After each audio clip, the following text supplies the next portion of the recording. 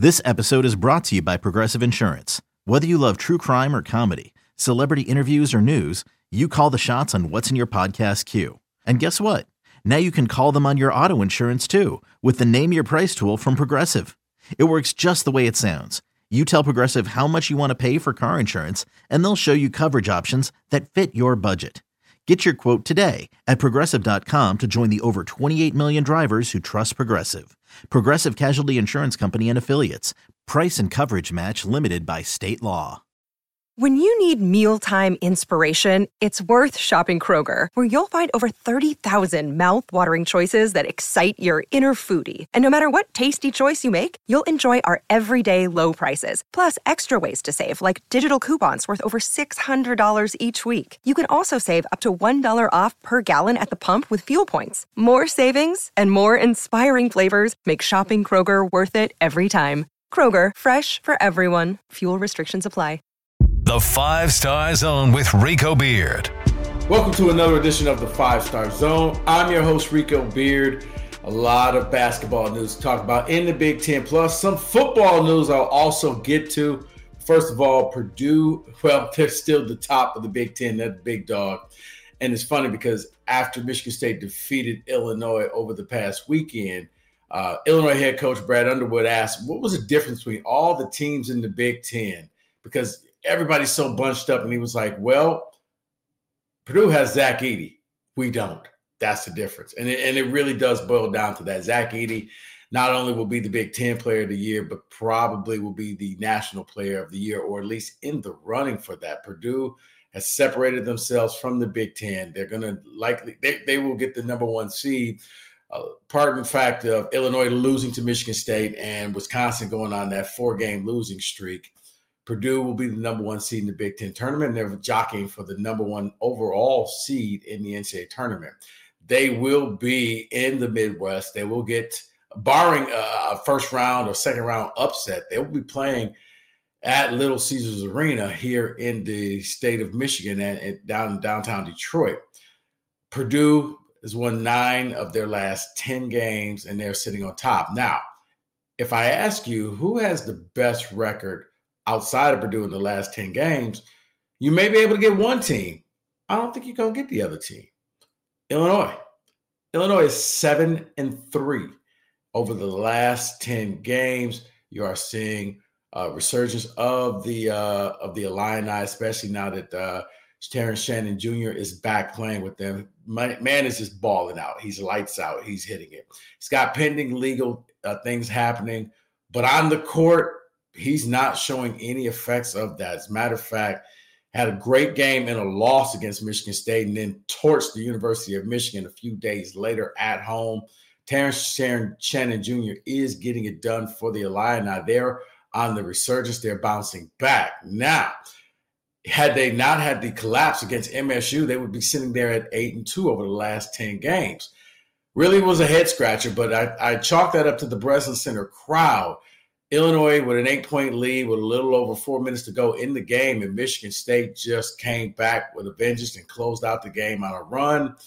They get the victory, and they're also the other team that I'm sure you may not even realize. They're 7-3 over the last 10 games. They're playing a lot of the bottom of the Big Ten. They're going to finish out with a lot of the bottom of the Big Ten, aside from playing Purdue at Mackey, which is a game I really don't see them winning, but that's okay. I don't think anybody sees them winning. But Michigan State is all of a sudden clicking the switch, hitting the button. This is where the Tom Izzo team gets dangerous because you count them out, and just like clockwork on a reunion weekend at MSU, bam, they go out there and they come back to beat Illinois, and it helps Michigan State because it's now a quad one victory that they desperately needed to have in order to kind of position themselves, because right now most brackets have Michigan State sitting in that dreaded 8-9 game. Why is that dreaded? Because that means you're going to play a number one seed. You're not going to play Purdue, so you're likely going to end up with a team like UConn and Brooklyn. Not a good look for MSU and the Spartans, because you want to try to avoid as many top teams as possible. And you don't want to play them that early. The goal is try to get to the second weekend. And I know that's a step back, because normally when you talk Michigan State, You talk Final Fours. But let's be real about things, folks. MSU needs to try to get to the second weekend like they did last year when they upset Marquette down in Columbus. Now they're going to have to try to do the same thing. It helps when you get the quad one victories, and you can't have any bad losses. And they go on the road and, they defeat Penn State handily. I mean, another day is here, and you're ready for it. What to wear? Check. Breakfast, lunch, and dinner? Check. Planning for what's next and how to save for it? That's where Bank of America can help. For your financial to-dos, Bank of America has experts ready to help get you closer to your goals. Get started at one of our local financial centers or 24/7 in our mobile banking app. Find a location near you at bankofamerica.com/talktous. What would you like the power to do? Mobile banking requires downloading the app and is only available for select devices. Message and data rates may apply. Bank of America N.A., member FDIC. Raise your hand if you saw Malik Hall as the leader of this Spartan team. I don't see any hands out there. Let me check. No hands are raised. Tyson Walker for the second straight game. As a matter of fact, Tyson Walker ended his 35-game streak of scoring double-digit points. He had 6 points. Tyson Walker had 19 points against Illinois. For 2 straight games, Tyson Walker has not been the leading scorer of Michigan State's basketball team. And why that probably would sound like a problem, they've won those 2 games, and I think this is something that Tom Izzo would gladly welcome. What does that mean? It means that you are not relying on Tyson Walker to lead this team because, let's face it, guys, if you follow Michigan State basketball, it was a Tyson Walker show. It was Tyson, and everybody else would sit and watch what Tyson would do.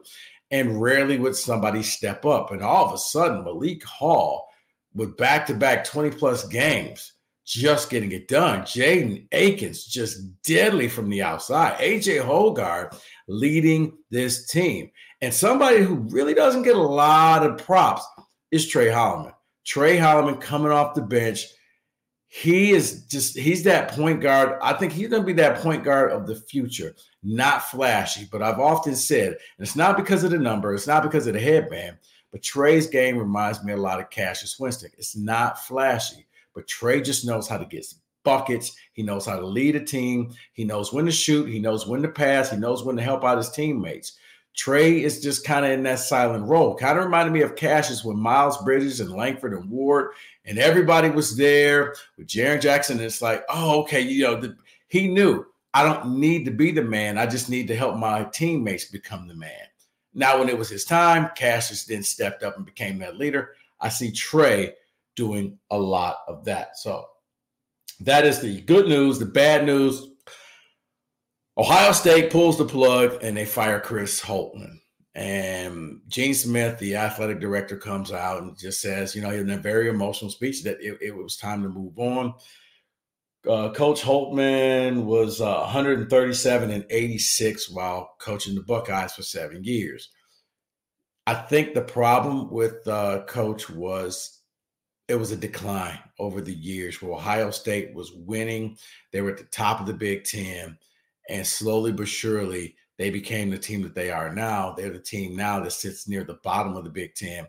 Also, didn't really realize this, but under Holtmann, they never made it past the second weekend. I just finished talking about that for Michigan State.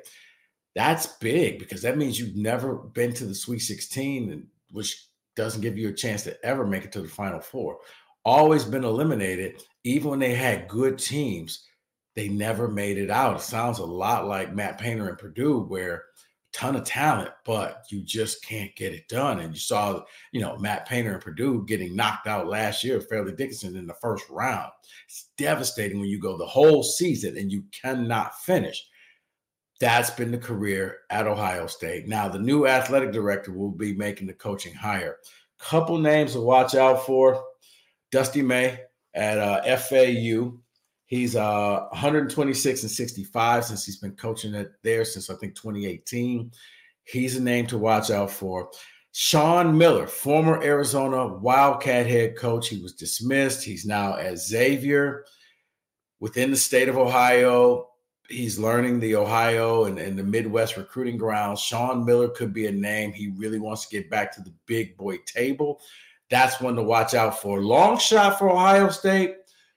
But I can see Ohio State at least inquiring, going down to SEC country Nate Oates. Nate Oates has roots in the state of Michigan.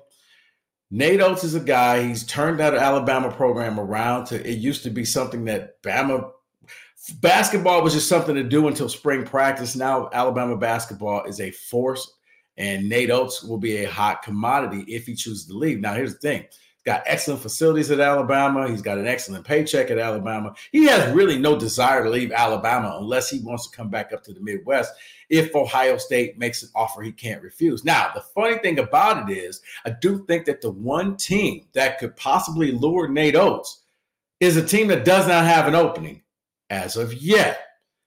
But if the University of Michigan were to part ways with Juwan Howard and reach out to Nate Oates, that's one. I've heard it through the grapevine, through a lot of people. Michigan is kind of that dream job for Nate Oates. And I think every Wolverine fan would embrace Nate Oates in a heartbeat. Coming back, this man, I mean, I remember when he coached Romulus High School. He's from the area.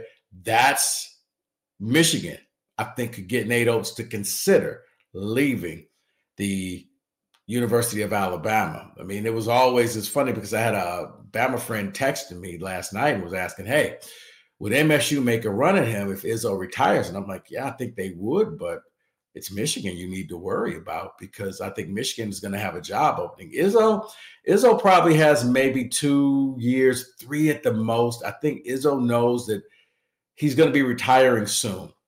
And, you got to find that replacement. But that's why he's trying to go all out. That's why this year was a bit of a disappointment for Tom Izzo.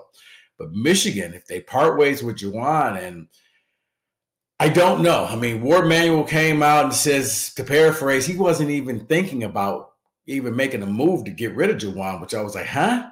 Ward, are you watching what we're watching? Your team got embarrassed at Illinois, and then the coach came out and thanked the Illini fan base saying, well, he said, you're welcome because Terrence Shannon wanted to come to Michigan, but we couldn't get him in. He wanted to transfer in, so he ended up coming to Illinois, so you're welcome. That's probably not the words that I would use if I was a coach on the hot seat like Juwan Howard, but it makes you wonder, is he even really on the hot seat? But yeah, if the Michigan job becomes available, Nate Oates is, I think, Ward Manuel has to reach out. Now, Nate's going to come at a pretty penny, and it may violate one of the rules of the University of Michigan where you may end up paying your basketball coach more than your football coach. And I know that's something that the great Bo Schembechler always said can never happen. But if you want Nate, you're going to have to pay. You're going to have to cough up the coin in order to get him. So that's what's going on there. Also, look out. By the time you watch this, depending on when this airs, the Big Ten, well, not just the Big Ten, but the NCAA women's record could be broken. Caitlin Clark going up against the University of Michigan at home. She is 8 points away from getting it done.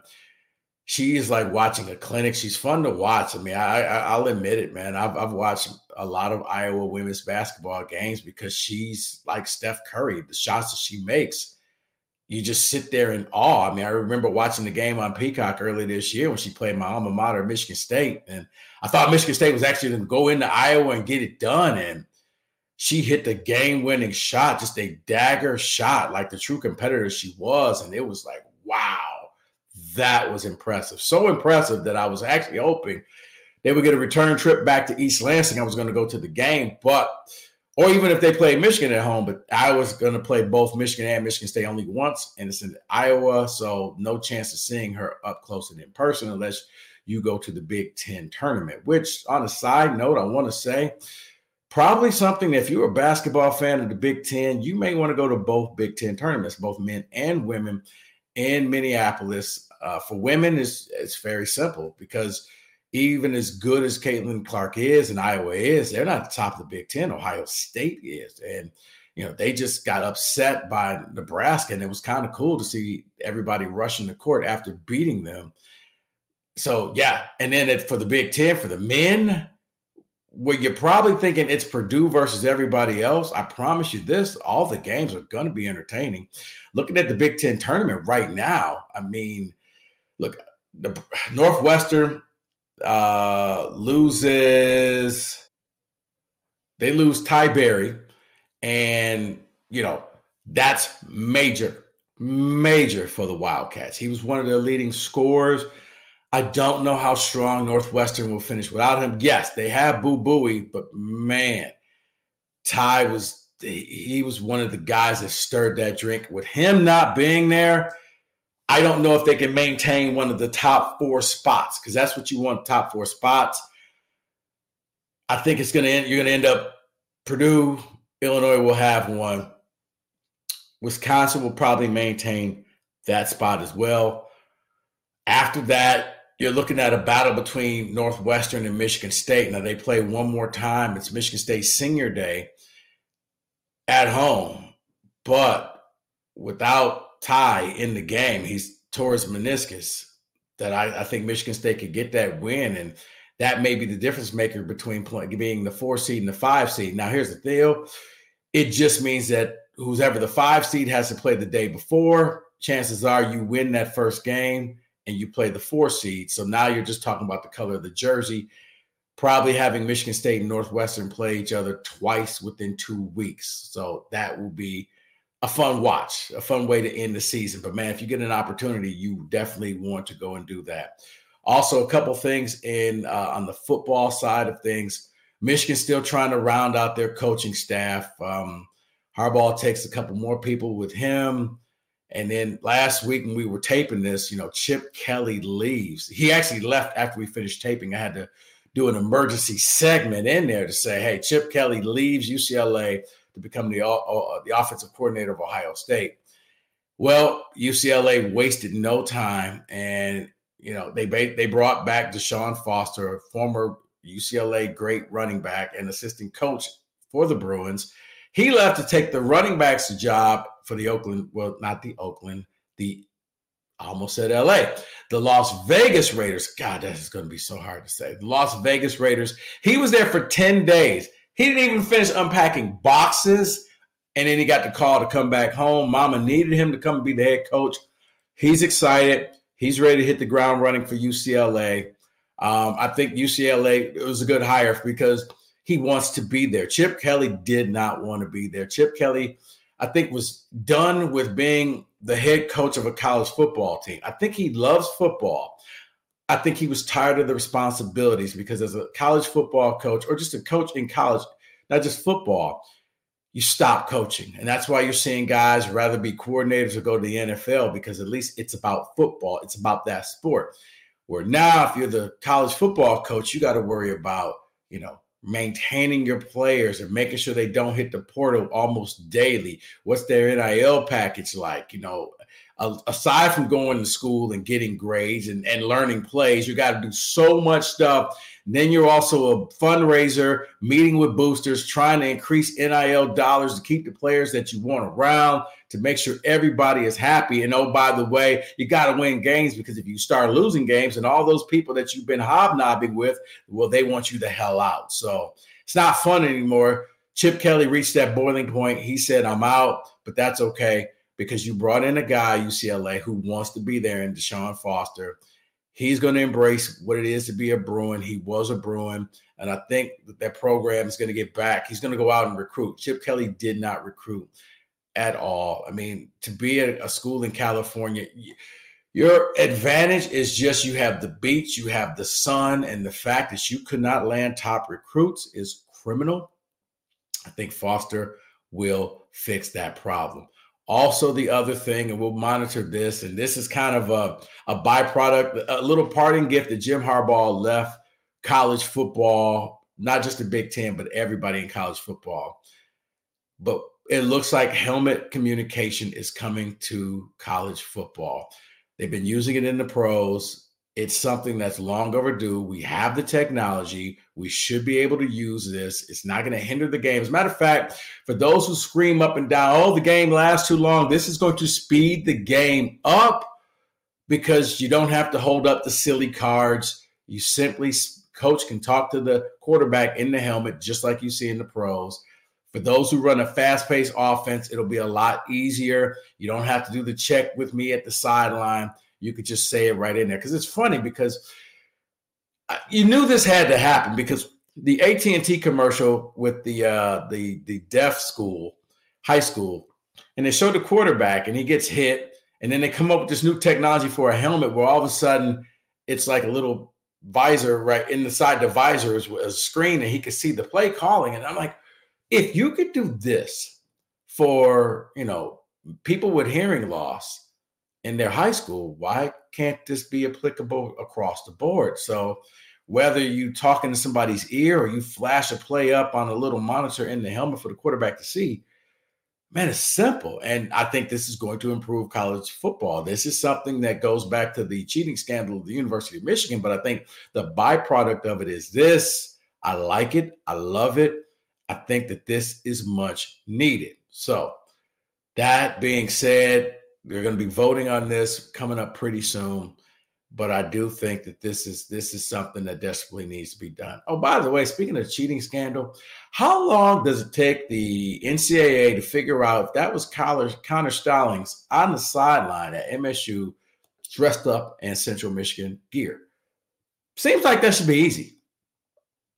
We should already have the answer by now. I don't know what is taking so long. I really hope that people don't forget about it, because that's not only was it embarrassing for Michigan, it should be embarrassing for Central Michigan that you allowed this to happen. And I want answers. And I'm not going to stop bringing this up until I get answers. I want to keep the pressure on. I want people to tell me what the hell happened, because that still doesn't make sense. And we don't have an answer for that. And I'm baffled. I'm dumbfounded. I don't get it. I don't understand it. But we should know by now. It's not that hard. If some student, watching it can notice and see it, it doesn't take a bunch of eggheads to say, hey, yes, that was him. And yeah, that should happen. Also, one last side note, it'll be interesting to see what happens this weekend. We may go back into the Wayback Machine. Big rivalry game this weekend.